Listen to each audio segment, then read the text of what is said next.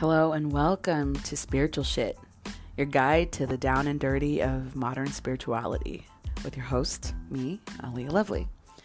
This podcast is a place for people wanting to discover more about spirituality, where we can get weird about ghosts, mediumship, psychics, aliens, religion, new age stuff, awakening, ascension, starseeds, channeling, philosophy, and even dating. Some of the shows will be just me rambling about my mystical experiences and new discoveries, and other shows will have guests to open up new perspectives and views. I hope you'll join me on this journey as we discuss and open up about what spirituality in today's world really looks like.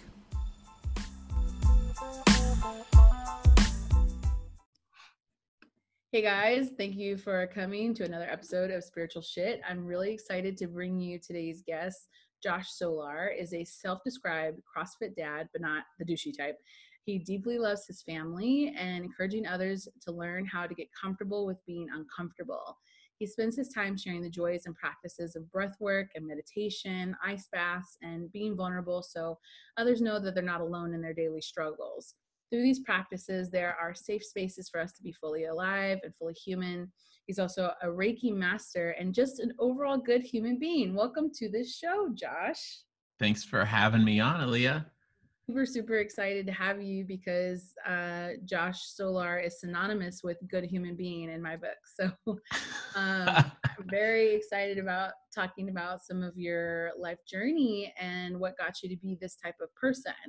The first thing I wanted to ask you, what we talked about in your bio, is learning how to get comfortable with being uncomfortable. And I feel like that really resonates with me. But why don't you tell our audience a little bit more about what that means to you? Yeah, so I am a very, very privileged straight white dude. And my parents, they're still married. I had no abuse at all to me when I was growing up, no traumas, like nothing. Like my parents supported me. I knew I was loved. I was pretty spoiled. I was very bratty.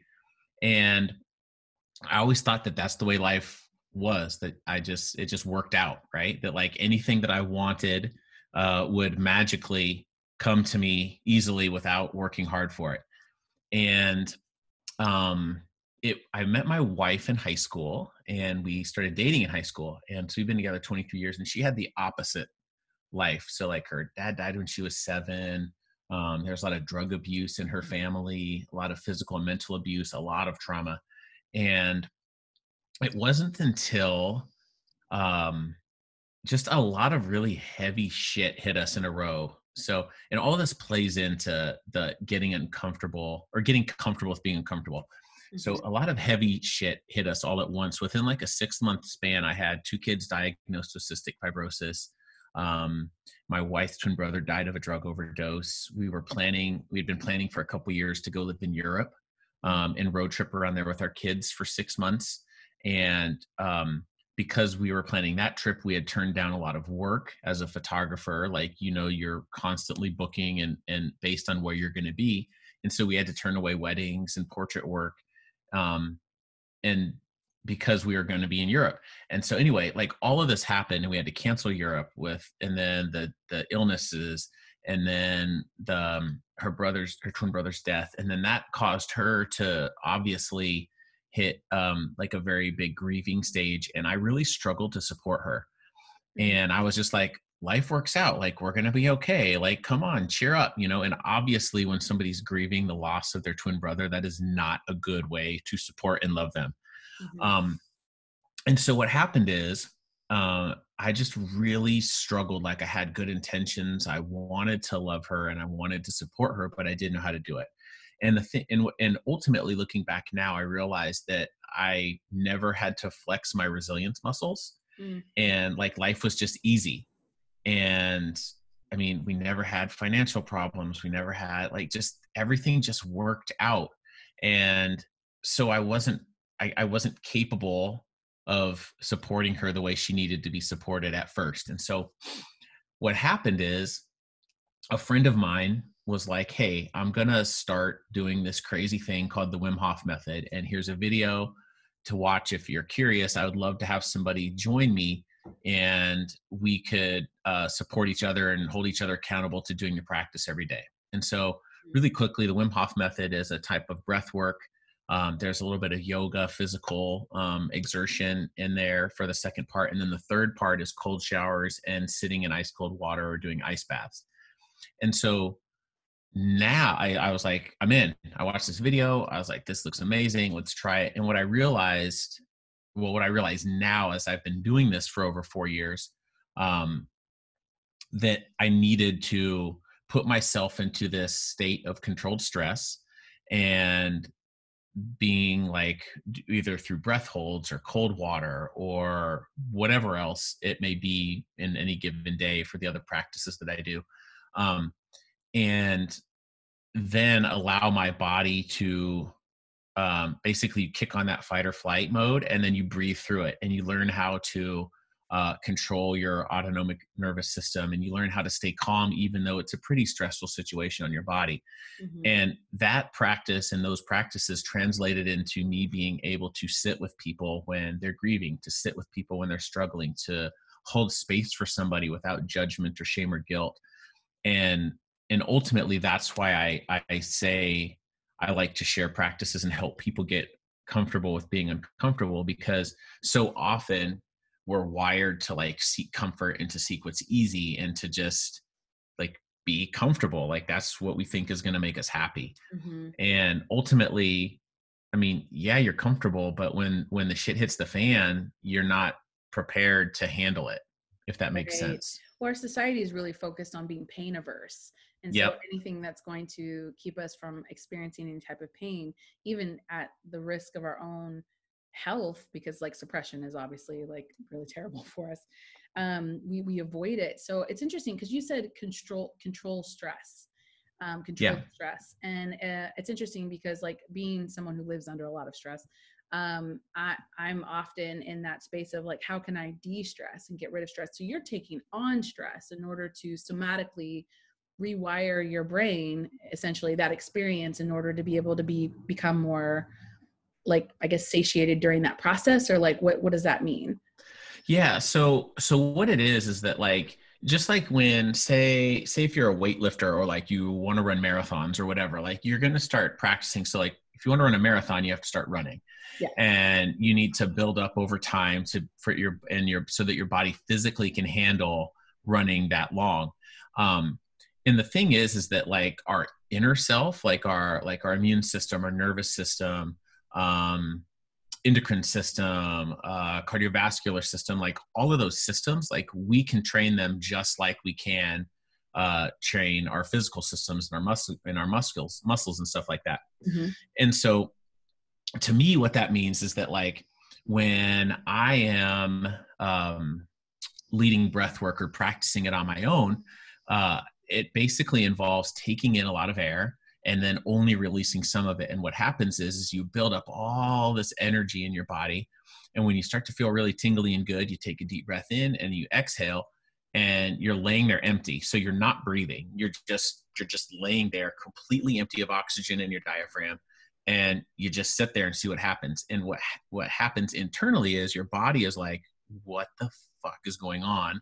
I'm supposed to be breathing. Not breathing. What's going on? And so that fight or flight kicks on. But the thing is that I say controlled state of stress because I can breathe at any moment. So I'm 100% okay, but my body doesn't think so at the time. And the idea is that mentally I'm training myself to hold my breath, exhale as long as I can. So sometimes I'll go 3-4 minutes without taking a breath in. Wow. And your body starts to shake. You start to feel all of this stuff. The thing is though, I'm okay. Mm-hmm. And so when you put your body in this state that it is uncomfortable, and then when you do take that breath, to me, I get this tremendous feeling of gratitude. I get an energy burst. You'll get a huge release of like the happy chemicals in your brain. So it feels really good when you do take that breath. But the idea is to prolong that uncomfortableness and to sit with it and to know that I'm going to be okay. And the same thing happens with cold water. Like that's my other favorite method of being uncomfortable. I take cold showers every day. During the winter, I sit in a lake by my house a couple times a week. And Which then we've talked about this before, and I just think I'm like, that is so crazy. My body has yeah. such a wicked reaction to cold. That's Oh yeah. amazing.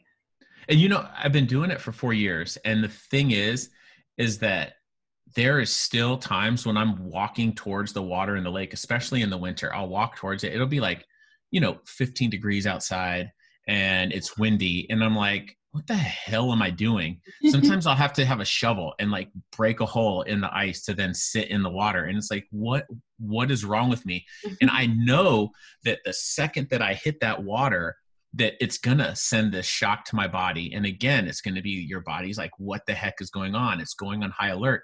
And the key is just to breathe and focus on your breath. And honestly, like the way that our society is, we struggle with finding presence and just being in the moment. Yeah. And when you're sitting in ice cold water, if your mind is wandering and thinking about your to-do list, or maybe something you said to somebody that was wrong, or like, I'm an idiot for saying that or whatever. Like if you're thinking about that stuff when you're in the cold water, you're going to be shivering and so cold.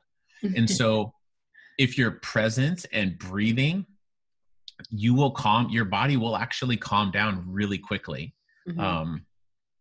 And it's just amazing to just see that, like, okay, I can be uncomfortable and know that I'm going to be okay. And when I'm sitting in the ice water, usually about like 7, 8, 9 minutes in, you get into this like really, it's probably the most blissed out feeling that I've ever felt. And as weird as this is going to sound, sometimes I prefer that to even like a really good orgasm. Like it's so strange. It's so strange. It's just like the feelings are like, you can't explain it. Like you just get this euphoria, this just blissed out present state. Hold on one second, Josh. We lost you for a second.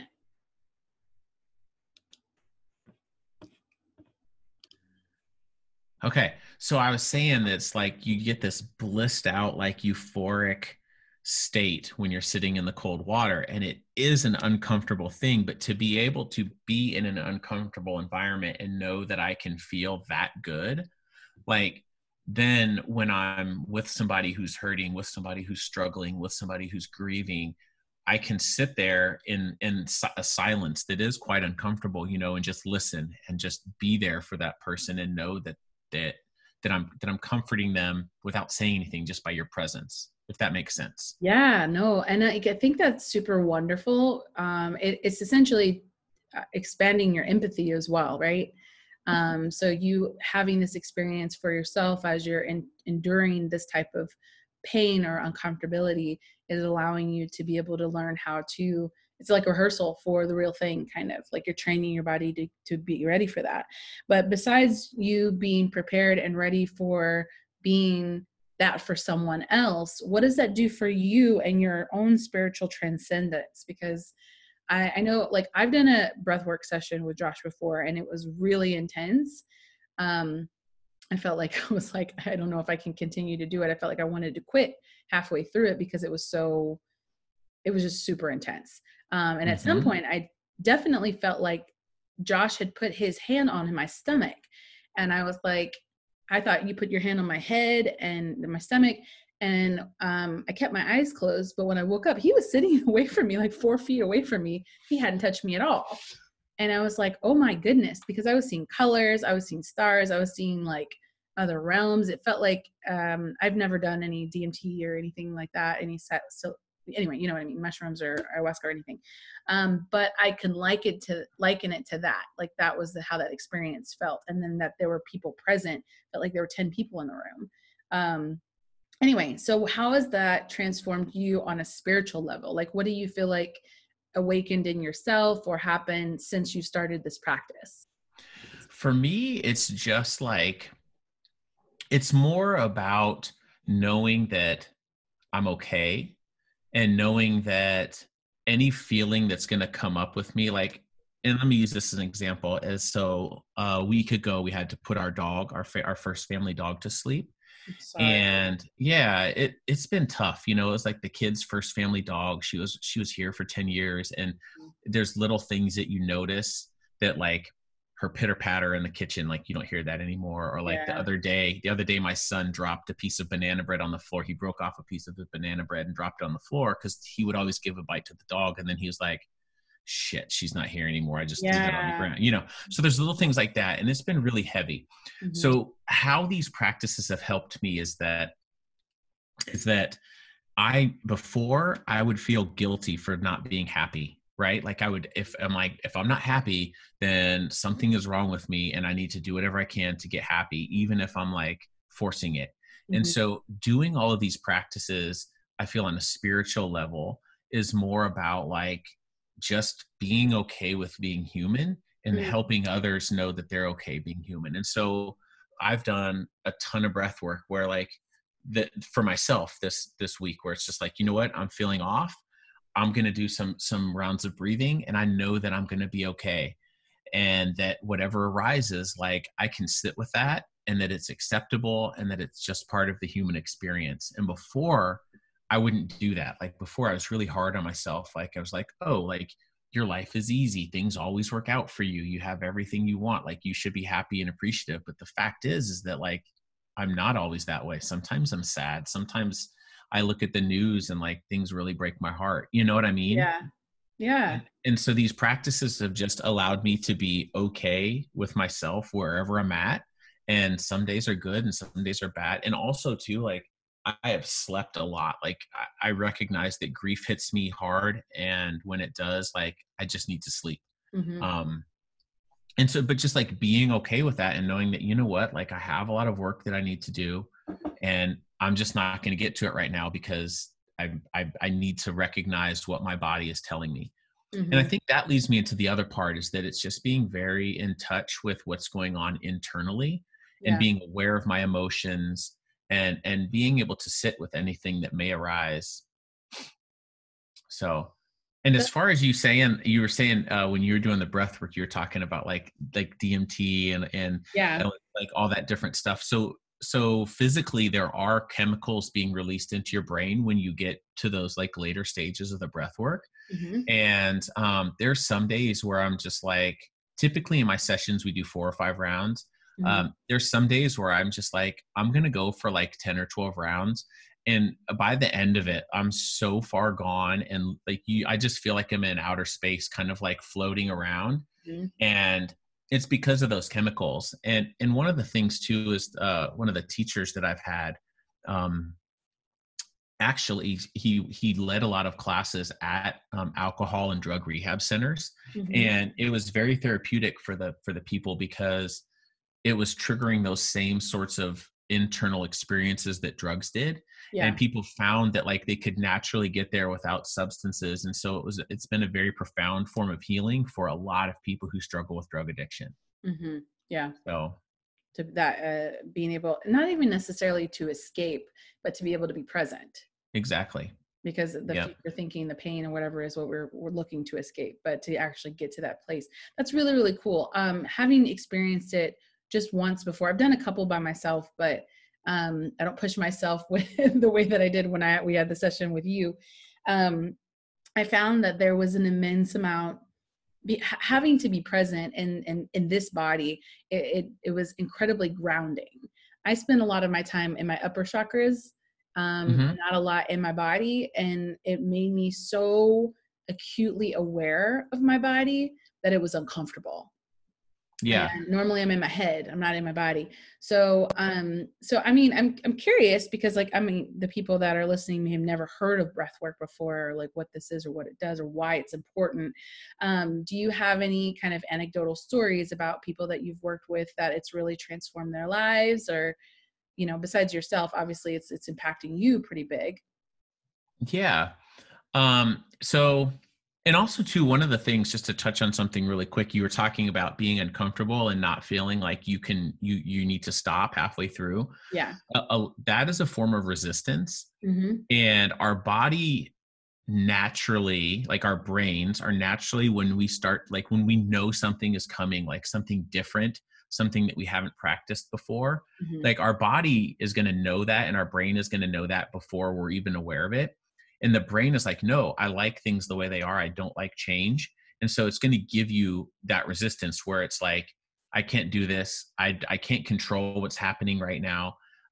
Sometimes it comes in people falling asleep, like that's a form of resistance in the breath work.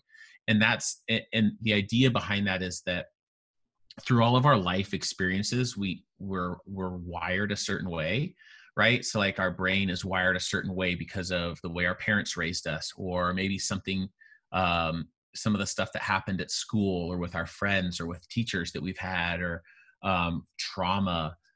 Maybe you're a soldier and you went to war, so you have some PTSD, stuff like that. Like those experiences all wire our brain for a certain way.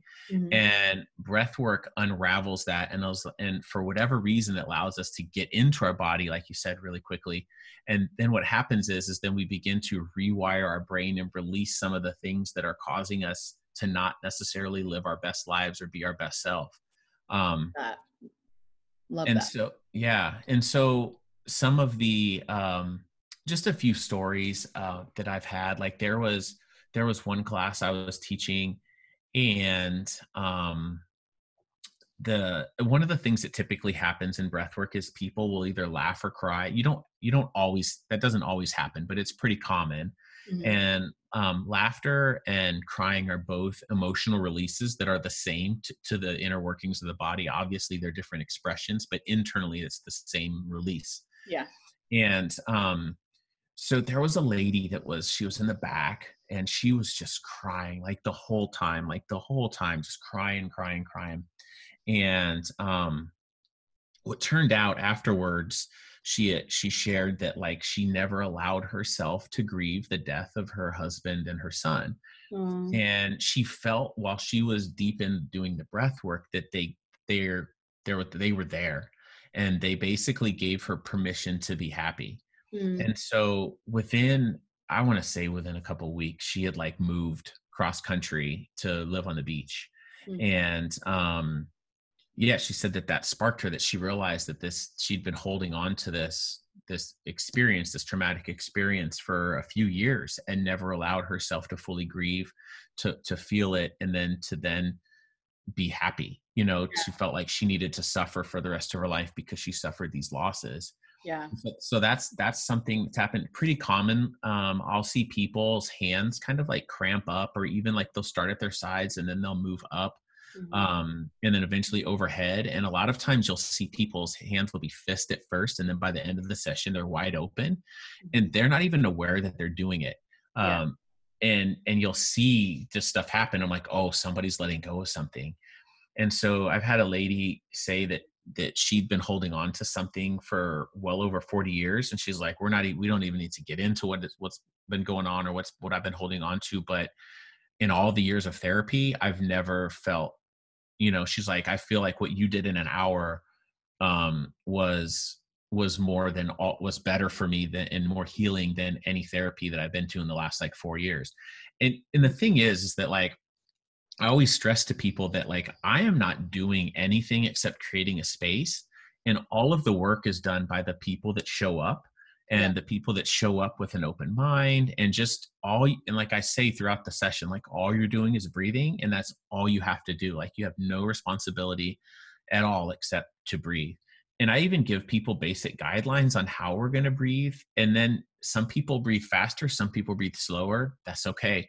Some people fidget and kind of like move their legs a bit. That's okay. Like there's no rules. And so the whole thing I'm getting at is that like the people that come to the classes or that I work with, like they're doing all the work. I'm just sitting there and just holding space for them without any shame or judgment, and just giving them permission to just breathe and release and let go, and be open to whatever happens. That's nice. So yeah, that I think it's really cool, because I mean, on this show we're talking about spiritual things, but being a human being is also a very spiritual experience, and we forget that the part of that experience is learning how to be in the body. What you're doing is creating a space for people to be able to be in their bodies fully and get to experience what it is to be present and let those things come up. Something that you triggered for me while you were speaking is that often because we're not present, and we're kind of like we're on this time illusion, right? So we're always thinking about time. This is linear. This thing is in the future. This thing happened in the past. And when we're not present, we're not observing exactly what's happening in our body when we're experiencing those things. So we store those things for later, and then they come back up as triggers or depression or anxiety or weight gain or whatever that looks like. But the learning how to just be is a very feminine energetic position, which is often not valued in our culture, society, right? More important to be go, go, go and do kind of thing. So you're allowing them that space to do that, to not just allowing, but like giving them a space for allowance to let something come to them, right? Yeah. As far as like what's coming up for them or whatever. So the things that you were talking about, the trauma or whatever, it's giving them space for their own intuition to get in touch and in tune with itself and let those things release those things, essentially. Is that right? That is correct. And you know what else is interesting? Speaking of intuition, a lot of times, so like after the breathwork part is done, the active breathing is usually about 35 minutes. We do some relaxed breathing at the end, and it's more just like typical meditation. But what's interesting to me is that there's been numerous times that people have either had some sort of problem that they've been looking for an answer for, or maybe they were designing, maybe they're launching a new brand of something and they're working on the branding or the logo or whatever, and they're just kind of like stuck on that part. I've had numerous people say in that last part in the end that like they've had these grand visions of like, that here's my whole brand, here's my logo, here's my color scheme, here's my slogan, like everything. And it's interesting. Like what it is like, it's all intuition and creativity. Okay. So speaking about intuition and creativity, there's people that have come to the classes that have had like their whole entire brand, like logo, color scheme, slogan, like all sorts of like this whole thing just come to them in a vision at the end of these breathwork sessions. And what it's doing is when you put yourself in this state, when you breathe this way, when you're deeply relaxed and you're kind of clearing out your chakras doing this work, like wherever it needs to happen, like your body knows and it wants you to be happy and it wants you to be healthy. And so when you give it the space to actually do what it needs to do, your intuition is going to be kind of like heightened. Your creativity is going to be heightened. So it's going to help you solve problems. And I know that it like saying all this stuff, like it feels like it's too good to be true or whatever. But like I've seen people get up at the end of the sessions and say, I just saw this and this and this, or I was working on this at work and I just got the answer of what I need, a creative solution that's going to, solve this problem or whatever. And the idea is that we can't be in our upper chakras and our upper parts, like with the intuition and creativity and speaking our truth, if our lower chakras aren't cleaned out and cleared out and functioning properly either. Right. And it's all connected. Mm-hmm. And so system. Yeah, it's exactly. And one of the other things is, this is the most fascinating thing about the breath work. And this to me is the most important part in the key of any of the stuff, is that so often we're either thinking about the past or worried about something that might or might not happen in the future. Yeah. And what happens is when we're that way, or like our phone dings, then that's like a hit to our fight or flight. And we're constantly, like you said, go, go, go. We're constantly stressed. We're constantly anxious. And what happens is when you're fight or flight mode, it's your pituitary gland. When your pituitary gland is activated, or not your pituitary gland. Oh my gosh. That's where your third eye is. It's, oh my God, why am I drawing a blank? Yeah, no, I'm trying to think of the part of is it hippocampus? Your hippocampus? Amygdala. It's your amygdala. Amygdala, yeah. There it is. When your amygdala is activated all the time, what happens is any energy that you have within your body is going to fight these perceived threats. Mm-hmm. And so what happens is that all of our energy that is typically that will aid in like digestion, or aid in restoring and regenerating our cells properly, like that energy is tied up in dealing with these perceived threats in the amygdala. So when you breathe this way, like what happens is the breathing pattern very quickly gets you out of your head, and it basically says, okay, I'm good. Like I'm good. So what happens is that amygdala is turned off and you're in your body and you can move to your prefrontal cortex, and that frees up all of that energy and all of those systems to then restore and regenerate and heal you. And so that's, to me, the most important part of the breath work. And it happens whether you are thinking it's happening or not. Like, it's just your body just instinctively takes over when you shut down that part of your brain. Wow. And the same thing happens when you're working out. Like if you're lifting heavy weights, right, or doing technical lifts, you have to be so focused on the lift. Like if your mind is wandering or you're worried about work or whatever, like you're going to fail at your lift and you're probably going to injure yourself. And so when you physically exert yourself by lifting heavy shit, it's the same kind of thing happens. So that's why, like when people are running like marathons, like you get that runner's high where you're so focused and present. And what's happened is like there's no perceived threat. So your amygdala is turned off and you can just be. And anytime that you can just be, like, that energy is then freed up to like work with the other systems to then heal and restore you. This is wonderful. First of all, I love talking about the brain. Like this is my jam, because I'm really into like neuroplasticity and rewiring the brain, things like that. But also deeply spiritual person. But the being present, that is so significant. And I think like just having the experience you doing facilitating breath work for myself, it was probably the first time. It's almost as if you call it a runner's high, but people who have smoked weed before know that highness forces you a bit to be present. You're not thinking about the future. You're not thinking about the past. Like you're literally just moment to moment. It's almost as if time doesn't exist. And so when you're in that space of focus, of being present right now, I feel like that's like I need another phrase, but like be here now kind of thing. Yeah. To actually be present means to allow your body to do what it's meant to do. And when we're taking ourselves out of the body and into our mind and our head, and we're worrying about, like you said, the anxiety of what happened before, the fears of things that might not happen yet, we are not allowing our body to do what it's meant to do, which is causing all this additional stress. And all this additional stress is what, like, and I mentioned adrenals start to burn out, cortisol goes up.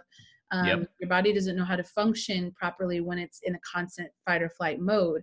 And so thus, especially for women who have very delicate endocrine systems, with our sex hormones and things like that, they get thrown off really, really easily, and men as well, but like we have to carry children. So that's a little bit different, but that inner dialogue of what's happening within the body, we often, and I can only really speak for myself, but in my experience, our society and the way that our culture is focused is we're always in the future. So what are you doing now? Okay, what's happening next? Are you guys going to have kids? Are you going to this or whatever? And it's causing this additional stress that says that you're not okay to be where you're at right now.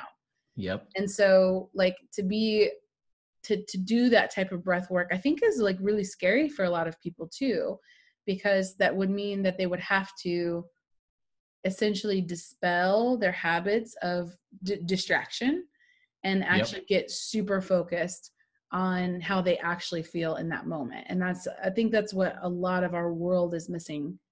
Wouldn't you agree? I totally agree with that. Yes. Like and the thing, like we're like, you've hit it where like, we're told that there's these certain paths that we have to go down to be like a good adult or whatever, right? Like you need to get married and you need to have kids and you need to have a job and you need to buy a house and whatever. And it's just like, that doesn't always work for everybody. But then if you feel like that's not the path that I want to go down, then you're like, well, then what's wrong with me? And you know what I mean? It's like a form of enslavement. It totally is. Yeah. It's selling us on all these ideas of what our lives should look like.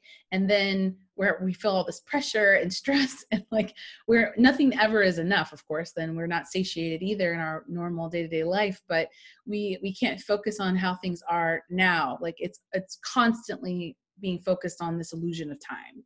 Yep. And there's even too, like when you think about like goal setting, for example, like me, I'm a big person. I don't set a lot of goals. And the reason is because I feel like if I set a goal and I hit it, then I'm like, oh, I should have set a higher goal. And if I don't hit it, then I'm like, oh, I suck. And so I'm like, what's the point? Like, I just want to focus on like values and virtues that allow me to, you talked about me being kind and things like that. Like that's what I want to be. I want to be kind I want to be a safe space for people, and I want to encourage and love and support people. And so anything like when I'm starting to worry about the future, I'm like, okay, what can I do right now to support somebody? What can I do right now to support myself? What can I do right now to be kind to somebody in my life and be like, that's how I want to live my life. And so if I'm feeling off, I'm like, okay, I'm going to go meditate and give myself the break that I need, or I'm going to help my wife in her business and I'm going to run some errands for her. Or I'm going to cook her lunch so that she has nutritious food to eat for lunch and doesn't have to worry about that, like, Mm-hmm. and the whole thing is that when I'm doing that, like, there's no worries about the future. It's just like, who do I want to be and how can I be that person right in this moment? Wow. I think it's so funny because it sounds like a simple concept, but it's so profound. It's tough to do. I can tell you that sometimes, Yeah, of course. because it's easy to get caught up and be like, well, I want this or I want that. And I'm like, no, like why? You don't need anything. Yeah. Like, what can you do right now to be who you want to be? Okay, so even for myself right now, I'm struggling with that. And being in that position of like, okay, I have this goal of where I want to be, because that's what we're told. We're told to set goals and be these ambitious people. And if we're not, we're lazy or unproductive or whatever. But in our experiences as humans, to be present, even when it comes to goals, right? Because I don't think goal setting is bad, but I agree. Like when it just we doesn't put work for me. ourselves in that, like when we put ourselves in that position, like a lot of my fight or flight responses come from me not meeting my goals or me not being in a position that I thought I should be, and it's unnecessary suffering. Yep. So like, for instance, can you let me ask you a question before you go on. So is there a way for you to switch your goal from a thing or a status or a place into a feeling?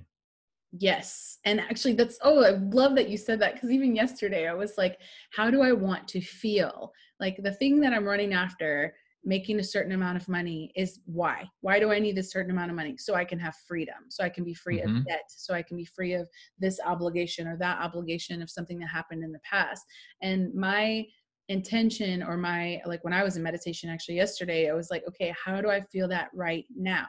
How do I feel the freedom that I'm looking for? It would mean not getting calls from so-and-so. It would mean not like feeling like I had to pay these obligations and getting bills in the mail or whatever. So what does that look like? And what can I do right now that would facilitate that freedom? And so that rewires or I would say, reshapes a new perspective of the things that I look at as what is considered accomplished to me right now, because I'm so burnt out. I've been shooting wedding after wedding after wedding and traveling a ton, and not traveling in the fun kind of way, like getting up at 3 a.m., going here, working, and then coming back, like not like, okay, I'm going on vacation. I'm so burnt out that I'm like, literally, I don't have the energy to focus on a goal. I don't have the energy to even do the work that I'm already signed up for. So it means that like, okay, I need to be present right now. I can't think about what's happening tomorrow because I physically don't have the energy or the mental capacity for it. And so essentially reassessing my priorities. Like my priority is like, I need to be healthy. I need to be rested in order to be able to output more external energy towards those things. But because I'm so goal oriented, I've noticed how much that's caused like an immense amount of stress in my life. And so like I'm starting to focus now more on the feeling. I'm starting to see that and be more present, because that goal setting thing, even when I got to that goal, it was like, okay, what's the next one? Yep. And what's the next one? And what's the next one? And then I started to realize that like that sourcing of looking for something constantly had less to do with me being a goal setter and more to do with me feeling like I wasn't enough. Yeah. And so like then having to look for something that made me worthy enough, or look for something that was enough status, or to be, oh, look how much I'm working, I'm busy. Which we can get into that. That's a whole nother conversation. The obsession with being busy, and that like recognizing last year, I recognized that I was like, that is not the life. That is not what I want. I want to be peaceful and calm and relaxed and not have like a shit ton of things to do. But it's hard when the world asks that of you anyway. So did that answer your question? It did. And there's also too something that I've realized is that there's I speak a lot in my breathwork classes about awareness and acceptance Mm-hmm. and recognizing our place in the world and that what we actually have control over, because so often like we get focused on and we get stuck on like control, where like if I do this then I'm going to feel this way, or if I do this, or if I hit this goal then this will allow me to like, and so much of all of that stuff along the way, like decisions that we make is in our control, but so much of everything else is not. Mm-hmm. And so constantly, like if you aren't aware of what's in your control and you don't accept what's in your control, then you're going to constantly, again, be stressed out, be drained, because you're striving for these things that are so far out of your control that like, no matter how hard you work, you're not going to get there. Mm-hmm. And when you start to think about awareness and acceptance, it's basically being aware of what is in your control and basically forgetting about what's not in your control and then accepting those things. And really, when you boil it down, it's simple. Like the only thing that we can control is our actions and our thoughts. Like we can't control how other people perceive us, or if you write a big proposal for a job or whatever, say somebody comes to you that wants to hire you for something and then you counter with your offer, like you can't control what they're going to say back to you, right, as far as your work. Like, but you just know that like your thoughts, your actions, your reactions, those things are really the only thing in your life that you have 100% control and responsibility for. Mm-hmm. And so no need to worry about those other things. Exactly. And when you think about it like that basically just chops off a whole bunch of stuff that you could stress about, because it's not in your control. And no matter how much energy you put to thinking about it, you're not going to change that thing. Outcome. You can't change the outcome. You can't change the way, like for example, my wife sells LuLaRoe. And so she's really good at selling LuLaRoe clothes. And that's how we pay all of our bills right now. And I love it. And she's really happy and filled up. But there's some times where some things aren't ran as effectively as she would like. And so I'll listen to her and I'm like, okay, like I understand your frustrations, but that's out of your control. And so when you're worried about this, when you're complaining, like it's, instead of thinking about how can I take what is in my control and run my business as effective as possible, like you're missing out on creative solutions. You're missing out on other ways to, like, you're missing out on the gratitude of and the blessings that the business has even brought us over the last 3 years by focusing on things that you can't control. You can't control the decisions that the executives of that company are doing or how they're choosing to run the business. Let me ask you a philosophical question. Yeah. Why do you think humans are wired that way? I just feel like it ties back into comfort, and how like we want to be in control. I think we're wired to be selfish and greedy too, unfortunately. And maybe we're not. Maybe we're not wired that way. Maybe it's due to our lifestyles and the society that we see, and we see what's glorified all the time. Like if you look. Yeah, like I think it's conditioning that's out of our control. Like I can't control how often. Let's take Kanye, for example. Okay. And I'm going to Kanye because he's now found God and he put out a gospel album and everybody is just flipping their freaking shit over this gospel album and that Kanye's found Jesus and all this stuff. And you know what? If he's happy, good for him. Like I am not, like the album is trash, let's be honest. But if he has found Jesus and that brings him happiness, like good for him. I'm not knocking him. But you look at like how many stories and people's reactions to it, and it's like, why is this one person finding Jesus celebrated so much when like there's so many other people that have found Jesus and are probably doing just fine? Like you just look at what's glorified and you look at like the status and the money and a lot of the stuff, or even like award shows in Hollywood and how much money is spent on making movies. And I love movies.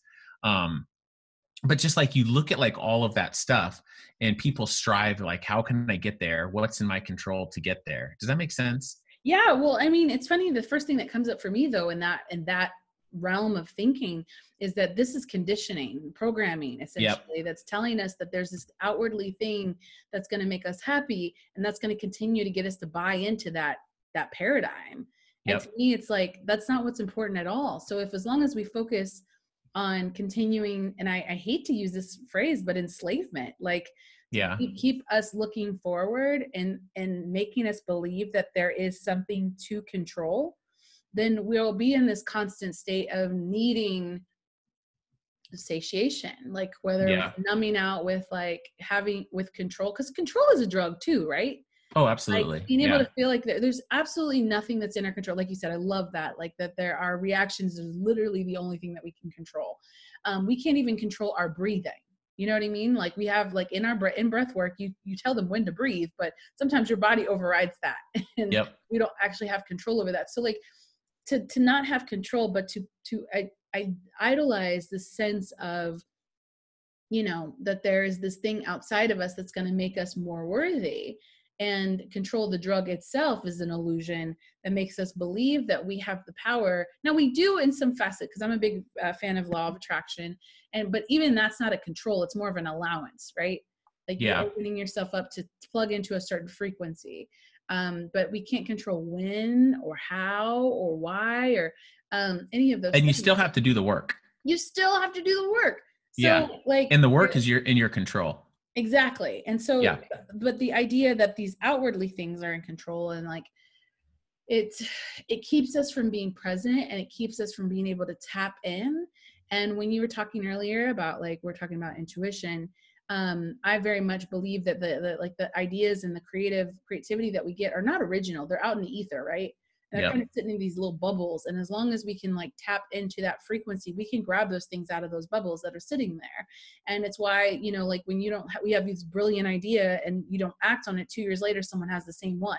Elizabeth Gilbert talks about that in Big Magic, how the universe will kind of bring and say, hey, these are the progressions and accelerations that we're going to offer to humanity to make life better or whatever. And someone will come up with the same idea. And so there's nothing original in that, but being able to plug into the ether, if you will, and access that intuition, access those ideas, access that frequency, it requires you to be present. It requires it. And so if you're finding that you're in this kind of spin, fight or flight, anxiety, a future thinking, whatever, it's because you're not in the here and now.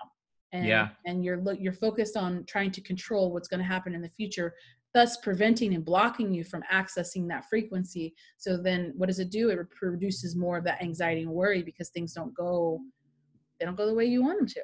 Yep. And then instead of just being present and feeling that and saying, okay, I'm going to make a different decision, like you're then fighting to then keep going down a path that might not serve your best interest. Because again, you're trying to force things that shouldn't be forced. And you're trying to control things that you can't control. And it's just like like you said, it's a cycle. Yeah. It's a cycle. Yeah.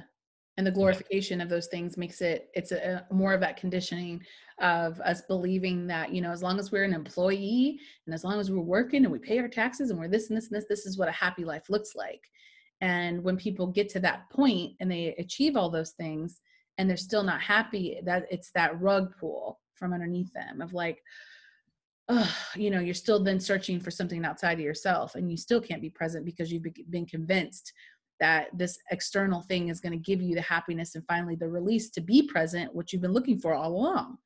Yeah. That feeling.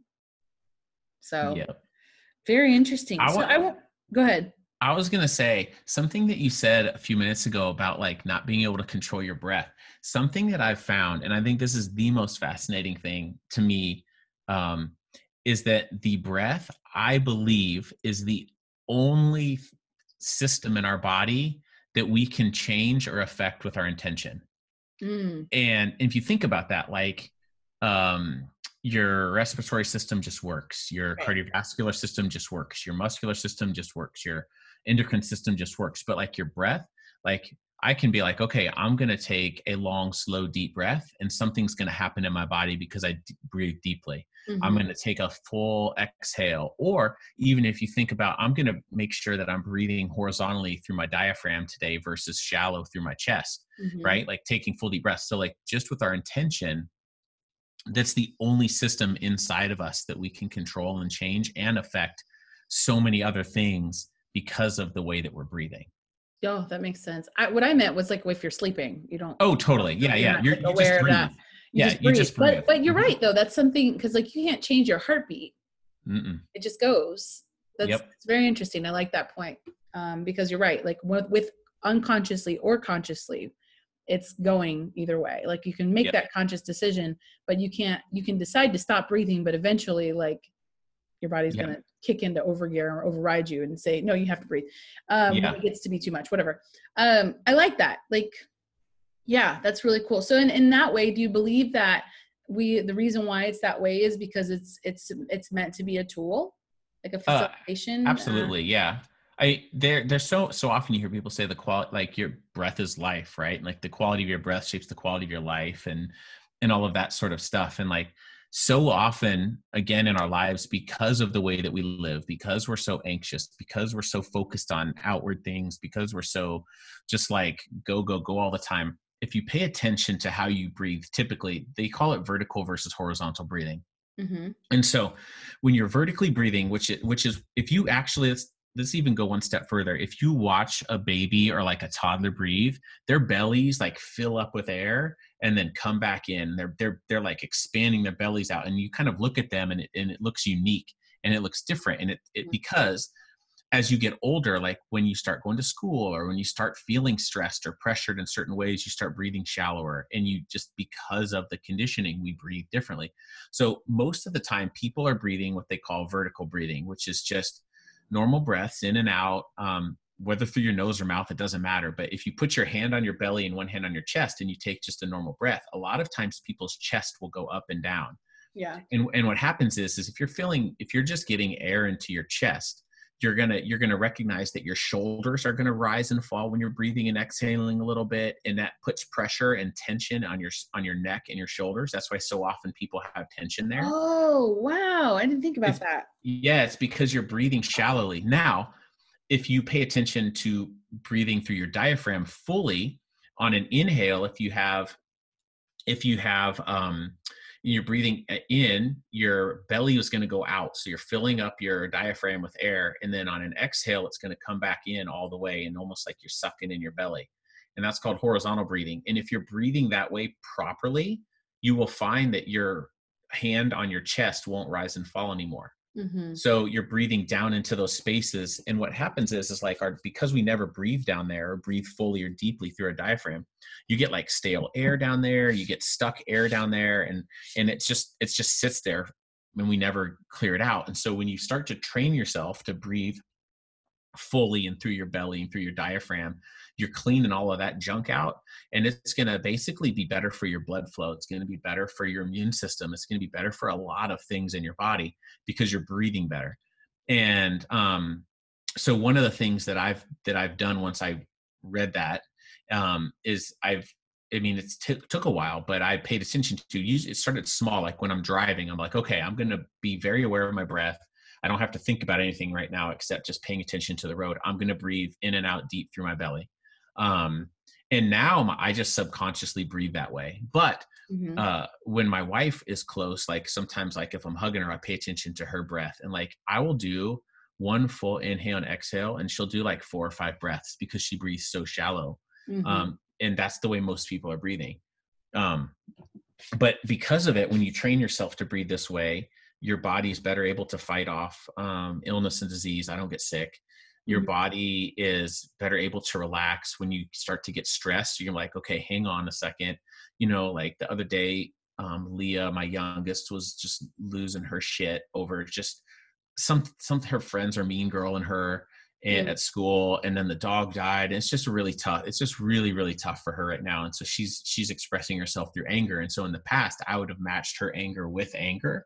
And I recognized that through my breathing this way, I can remain calm, and I can then say, hey, your anger is welcome, but let's find a way to handle it where you're not directing your anger at other people, And so how can we express our anger in a healthy way? And so we figured out for her, it's like maybe going up and screaming into a pillow or punching into a pillow or going for a run, physical exertion, because I don't want her to teach her that the anger is bad. Right. I know I'm going way off on a tangent here, but what I'm getting at is the fact that through breathing, through controlling the quality of my breath, I'm able to stay calm in situations where in the past I might not have been, because of the way that I breathe.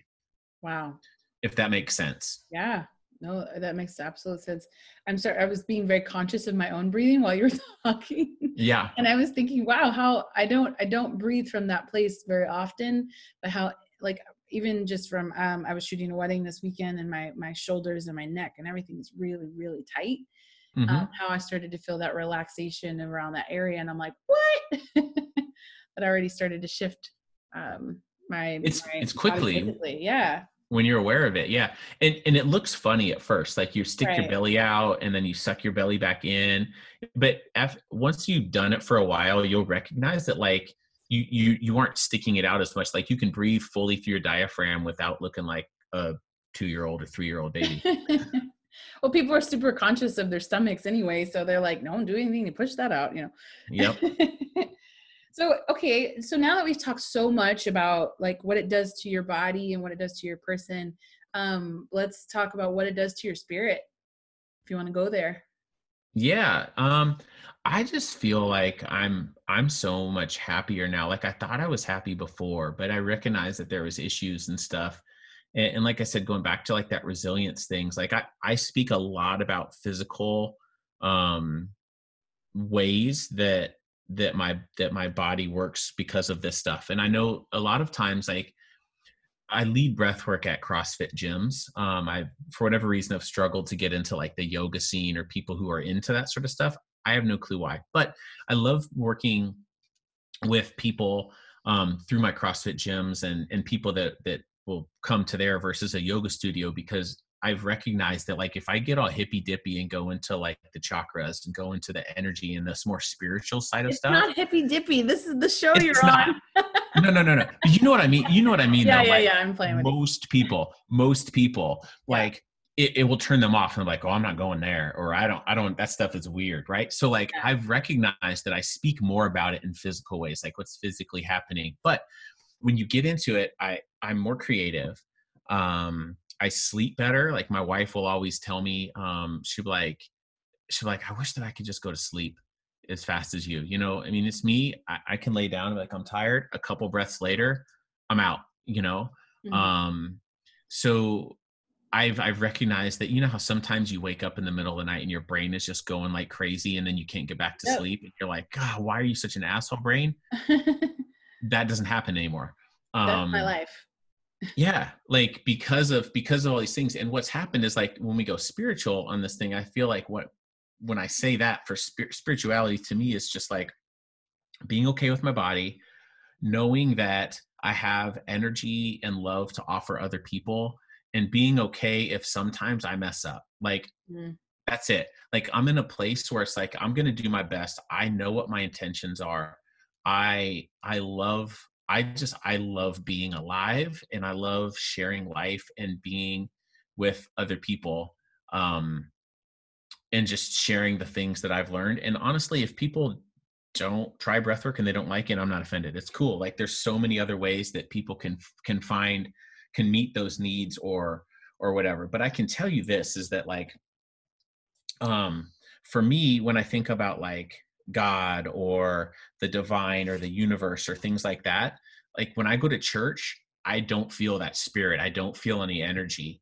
But when I'm sitting in a ice cold lake and I will naturally put my hands in prayer hands. And one of my most favorite times to be in the ice cold water is when I have to break through the ice and it's sunny out. So it's freezing cold. The lake is thick with ice, but there's sun beating down on me, and I'm in this ice cold water and the sun is beating down, and I just feel so just like connected and alive Mhm. and wonderful. And it's like I just love that that's a practice that I can tap into anytime I want. Like I can go to the lake right now and it's cold enough now, it'll feel good. But and that's what I'm saying is like when you like that's how I connect to the divine, and that's how um if that makes sense. Yeah. Well, I mean, I got a ping when you said feeling alive, and I like that requires such a presence to be engaged in.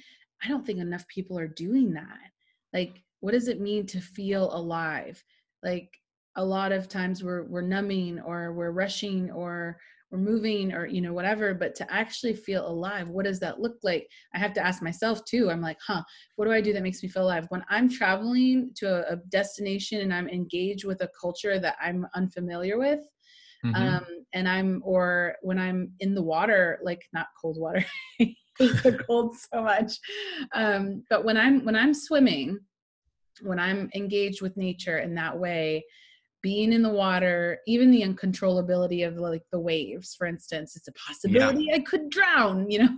but just being one with nature in that way, it's really the only time that I feel truly alive and I feel truly present. So it's really nice to hear you say that also. It's not just the nature, but you're choosing to put your body in a certain state in order to feel your awareness, to feel your body, to feel your humanness, in Yep. fact. Which, You know, what? I love that, because there's so much. I mean, I spend a lot of time in the spiritual aspect of it, but my trouble, my conflict, my difficulty is being attached to this body and feeling fully alive in it. mm-hmm. What were you gonna say? I was going to say, when you were talking about swimming, like that's something else that like about feeling alive. Like I think back to, I was in Hawaii this summer with my family. And one morning I have a buddy who I met at a workshop, and he lived on Oahu, and he is an underwater photographer. And Ooh. so I was just like, hey man, I just want to like, let's just go swimming one morning. And he was like, cool. And so he gave me some flippers, and we walked like a mile from his, like he lives 2 blocks from the beach, but we walked a mile down the beach, and then we basically swam all the way back. And then we walked it the 2 blocks back to his house. But there was this one part about halfway through, and I mean, it's like 6:30 in the morning at this point. We've been in the water we started at like 5 a.m. So we've been in the water for a while. Like I'm tired. And we come across this like volcanic area where these waves were coming in and out. And there was a school of fish that basically they were like riding the wave. And so the wave would like suck them, and they'd swim in. And then when the water would come back out, they would swim back out. And Mm-hmm. so we just took turns. Like we sat in this spot for 30 minutes. Mm-hmm. I shit you not. Me and him were taking turns, my buddy Miles. And we're just like, for 30 minutes, we're just watching this one school of fish swim in and out along this like ocean, this like volcanic rock with a wave. And you see like the water will hit the rock, and it creates these bubbles that are just freaking beautiful. Mm-hmm. And you're under the water, so you're hearing all the pops of the ocean and the sounds that the ocean has. And like a shark could have came and ate us at any moment. Like there's sharks swim around there, but like we're just like so in the moment. And I was like, you know what, like I felt tremendously grateful to be alive, and I felt fully alive in that moment. Mm-hmm. And it's just like, what I was trying to think as you were talking about, like what was it about that moment? And I don't even know. And I think that's the most fascinating thing, is that like it's unexplainable. It's just like this calm, like this presence. And there's no other word beside it than presence, that you're just like, you're there. I wasn't thinking about what I was going to do later. I wasn't like, oh, okay, I've seen these same fish swim in and out 4 times now. Let's move on to see what else is up in the ocean. It was like, no, like I'm just here, and I'm just going to be here, you know? I wonder how, I mean, in the way that we currently live our lives, how often do we actually allow ourselves the time to do that? Like when people have vacation for a week, a year, and they're just focused on, I mean, just essentially escaping that feeling just to relax. So what do? They numb out. But how many times do we actually like consciously put ourselves in positions that make us feel alive?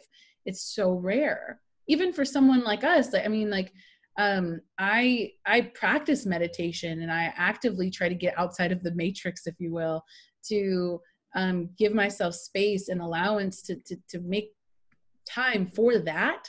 But I find that it's still not as often as I'd like it to be. It's like, month here, month there, whatever. And I'm like, what does it look like to facilitate a type of life where I can feel alive all the time? Is that possible?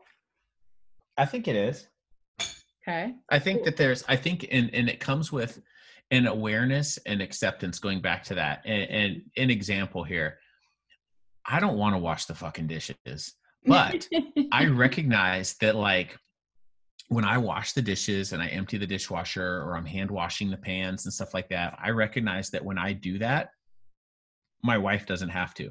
And so for me to be able to like serve another in a small way that way, like, and then I was like, okay, how can I feel alive while washing the dishes? And to me, it's that mindset. It's the awareness of what's going on in my body. Instead of being like, oh fuck, another dirty dish, or I have to scrape this. It's like, can I pay attention to the warm water running over my hands? What does that feel like?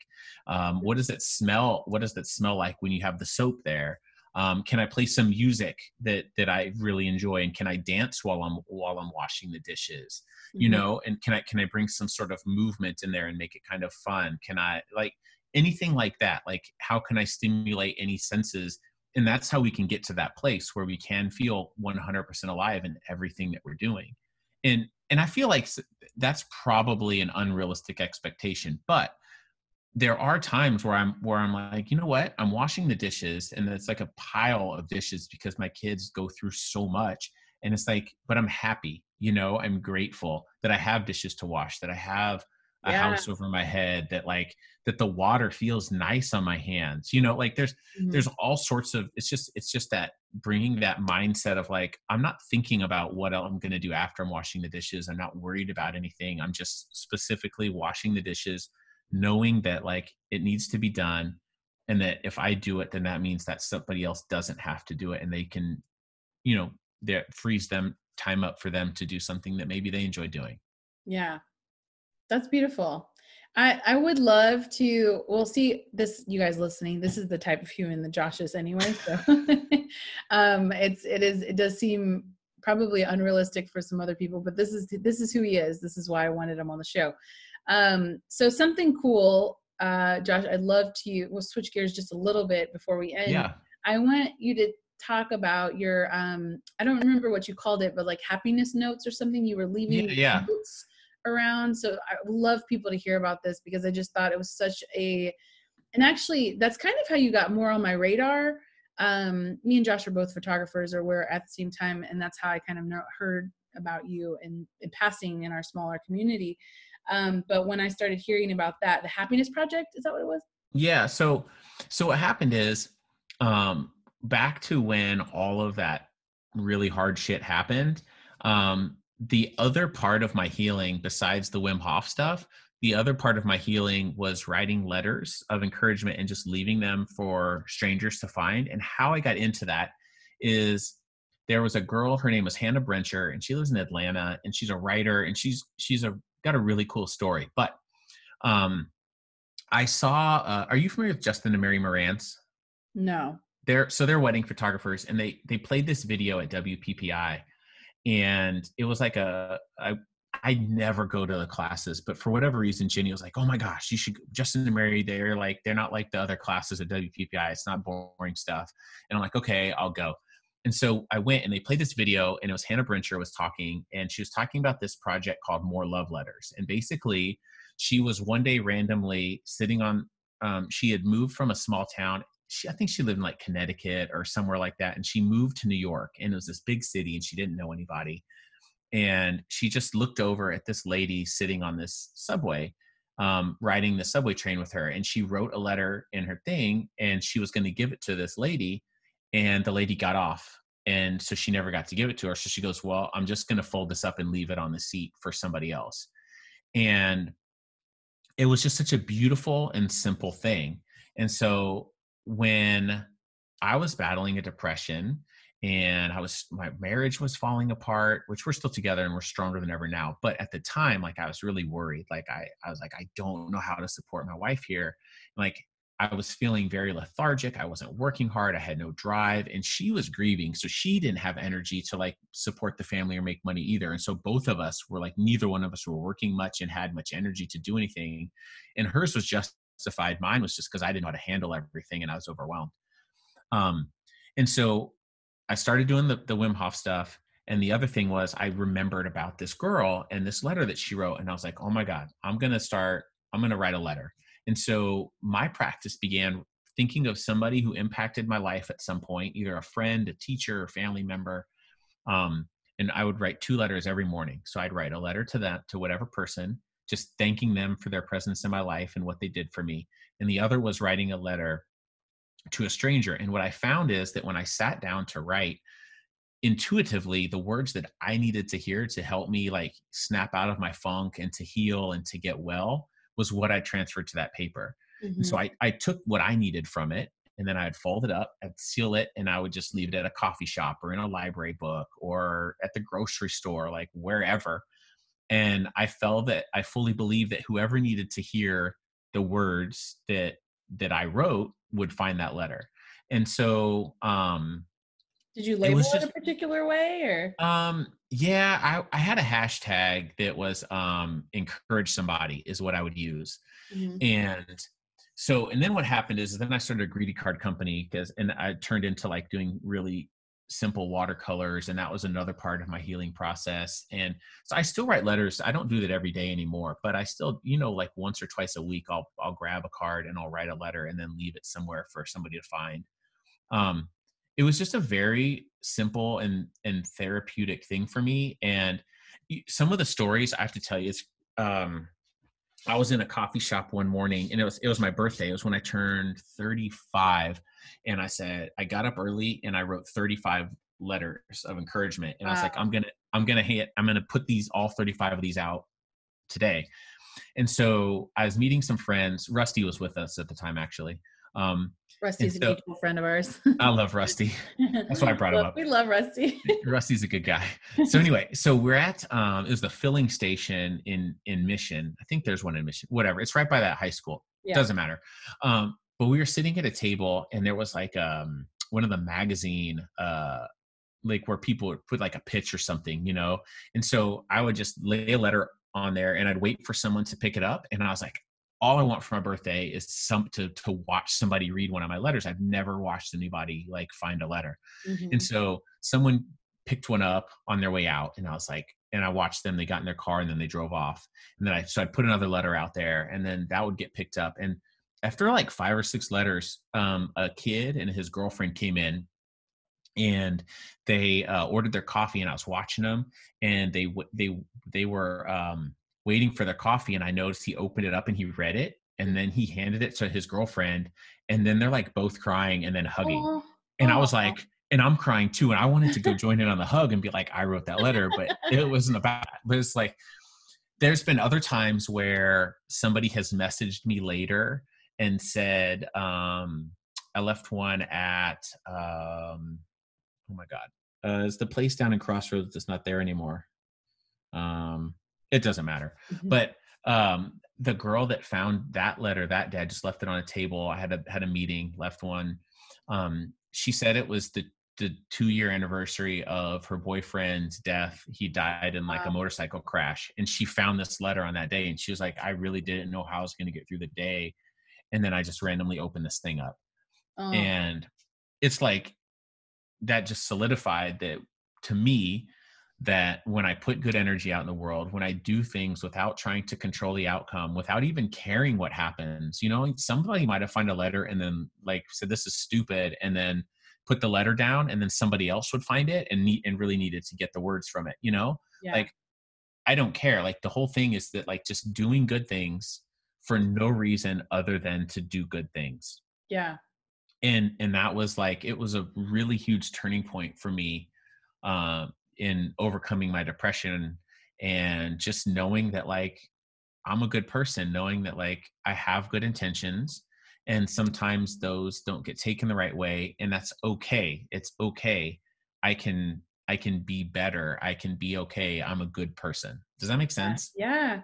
Well, like I feel like when you give, it gives twice. They say that like, Yeah. When you're giving to someone else, it also gives back to you. And without it being with any kind of selfish intention, because obviously it takes work to put that in and not have like any outcome behind it.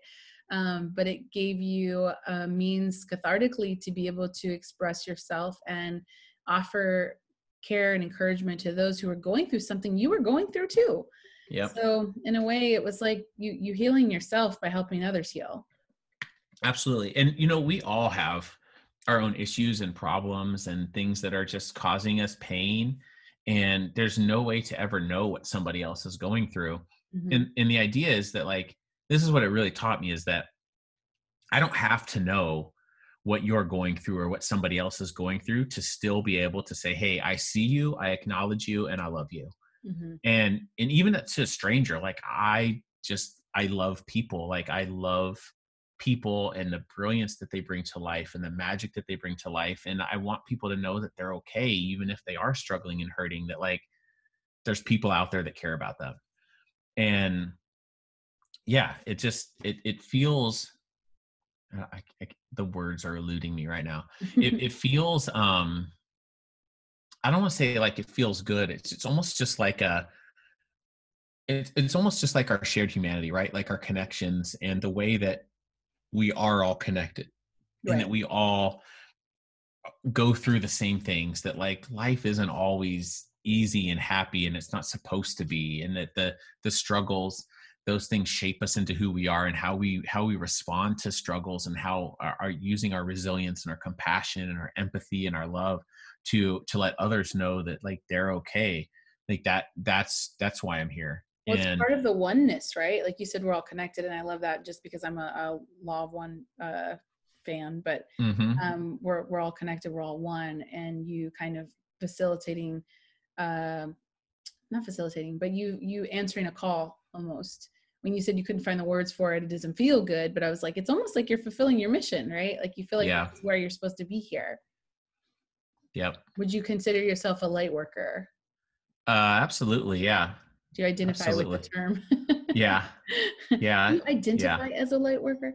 Um, I think that's wonderful. And I would like to ask you, considering that in the current climate that we're in, and being a person of color and talking to straight white male, who is the majority of mostly everything, how do you feel like you came to this type of perspective, when even probably you would agree that it's pretty rare? Repeat that again. I said, how do you come to this type of perspective when you would even consider it pretty rare to have this type of outlook? Yeah, that's a good question. So, okay. So you mean like acknowledging my privilege and things like that, and that I how mean, we don't have to get in like political, because like that's not what this show is for. Sorry. We're yeah. all like, we're not doing the divisive thing. I just think that in today's society and where things are at, it is already rare to find people who have had a lot of oppression or things like that to be empathetic to others. And then alongside of those who have had significant privilege to be able to empathize with those who haven't. And so in your case, the reason why everybody's making a demon case for straight white men right now. Yeah. Yeah. And so with reason, but at the same time, what I'm asking is that growing up in a place where you didn't have any of those issues, and then arriving to this perspective of like we're all one, and wanting to be able to be there and help other people and be a good human being, not be a selfish one even. How do you feel like that came upon you? Do you feel like you just kind of incarnated here like that, and that was your disposition? Did you learn something with someone that affected your perspective or life to get to that place? Because there are still, I mean, we're in the vast minority of the people who think that way. Yeah. Okay, I got it. Yeah. So for me, I was when I oh man, I was a very like spoiled, selfish kid. And so it was, I have to thank my wife for really helping me recognize the way that I behaved that was like very entitled, um, a lot because of the privileges. And I recognize that now, like it was very subtle changes, just in ways that she kind of, I don't want to say forced me to be, but invited me to change, Mm-hmm. if you will, or educated me. Like she taught me that like, okay, when you are this way, this is what happens, this is how I feel. And she's a white woman, and so then I start looking at like, I went to Grandview High School, and so it was a very mixed school. Yeah. And for my freshman year of high school, I actually went to O'Hara, and I recognized that, and looking back, like I couldn't have told. So looking back now, I couldn't have told you this at the time, but I recognized that when I was I went to Grandview from 3rd grade when I moved to Kansas City through 8th grade. And then my freshman year, I went to O'Hara High School, and there was not a lot of African Americans, but those were my best friends at that school. And I recognized pretty early on that they were talked to and treated differently than I was. And it just didn't sit right with me. And so I would go out of my way to recognize that they're just kids trying to do the best they can at school as well. And that freshman year is hard. Yeah. And there's a lot of bodily changes going on. And I just wanted to be a good person to them, not for any other reason than just because that's what I think that as a human I should be, is be friends to everybody that I possibly can.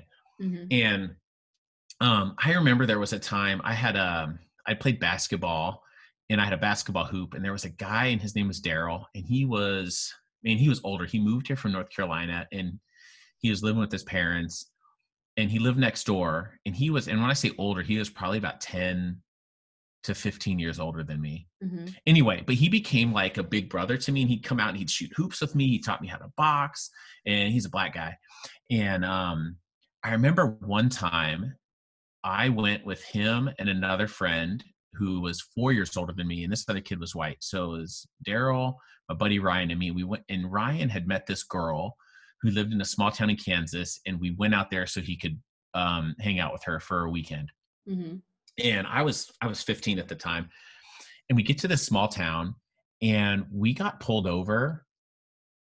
I want to say we got in Friday night and we drove home Sunday night. So in 48 hours, we probably got pulled over 6 times. Oh my God. And it was because this town didn't have any black people. And there was a guy who was an older black man with 2 white people in his car. And like, what are you doing in our town? We weren't doing anything wrong. We weren't speeding, nothing. And again, like there's moments like that where in my head, I'm like, this is wrong. Like there's something here. And it's not until I got to college, or even a few years after that, that I could put my finger on it. Obviously, as racism, right? And that was just outside of my scope of reality because I was a white male. And so, in a roundabout way, to get back to your question, like I fully believe that looking at those experiences, I recognize that like everybody here that's alive is trying to do the best that they can for the most part, and I want to acknowledge and love everybody that I possibly can. And so whether that means wearing, I've got some clothes from African-American owned business out of Brooklyn that are like racially charged, like statements about like equal rights and stuff. And I love wearing this one tank top in particular because I call it my conversation starter, because I live in the suburbs where it's mostly white and it's a lot of conservatives out here. And again, we don't need to get into labels and stuff like that. But the thing is I just want people to know that like there's a space for everybody and that we're all trying to do the best. And I just want people to encourage people, and I want to love people, and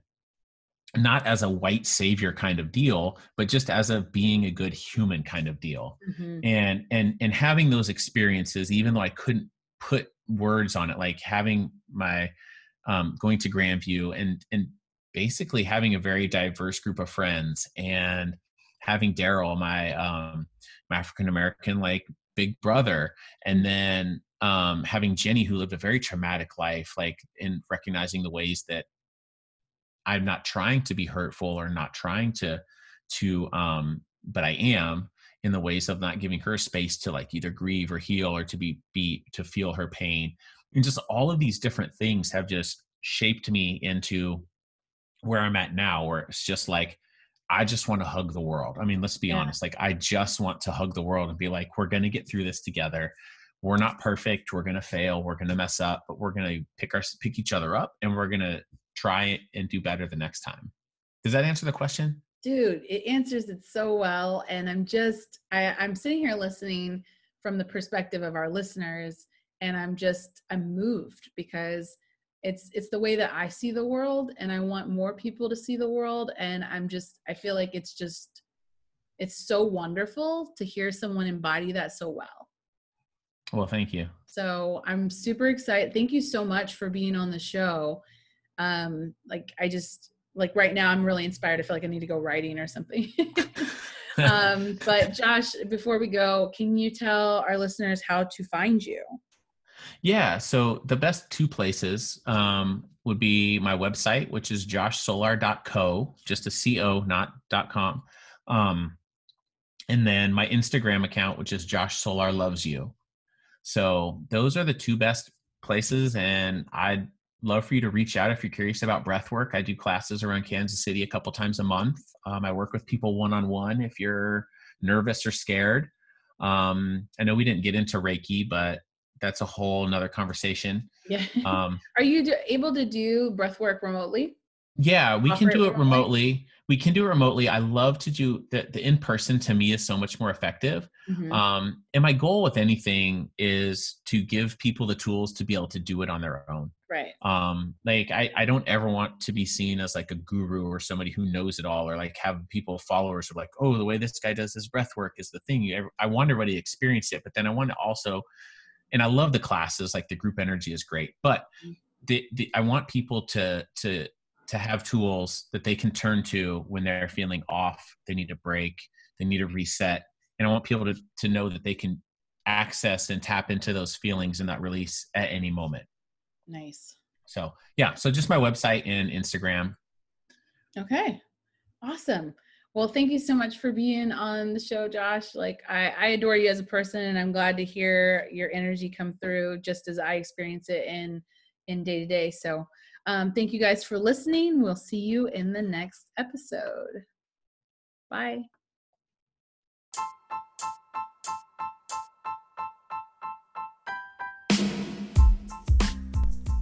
Interested in becoming a client for energy coaching?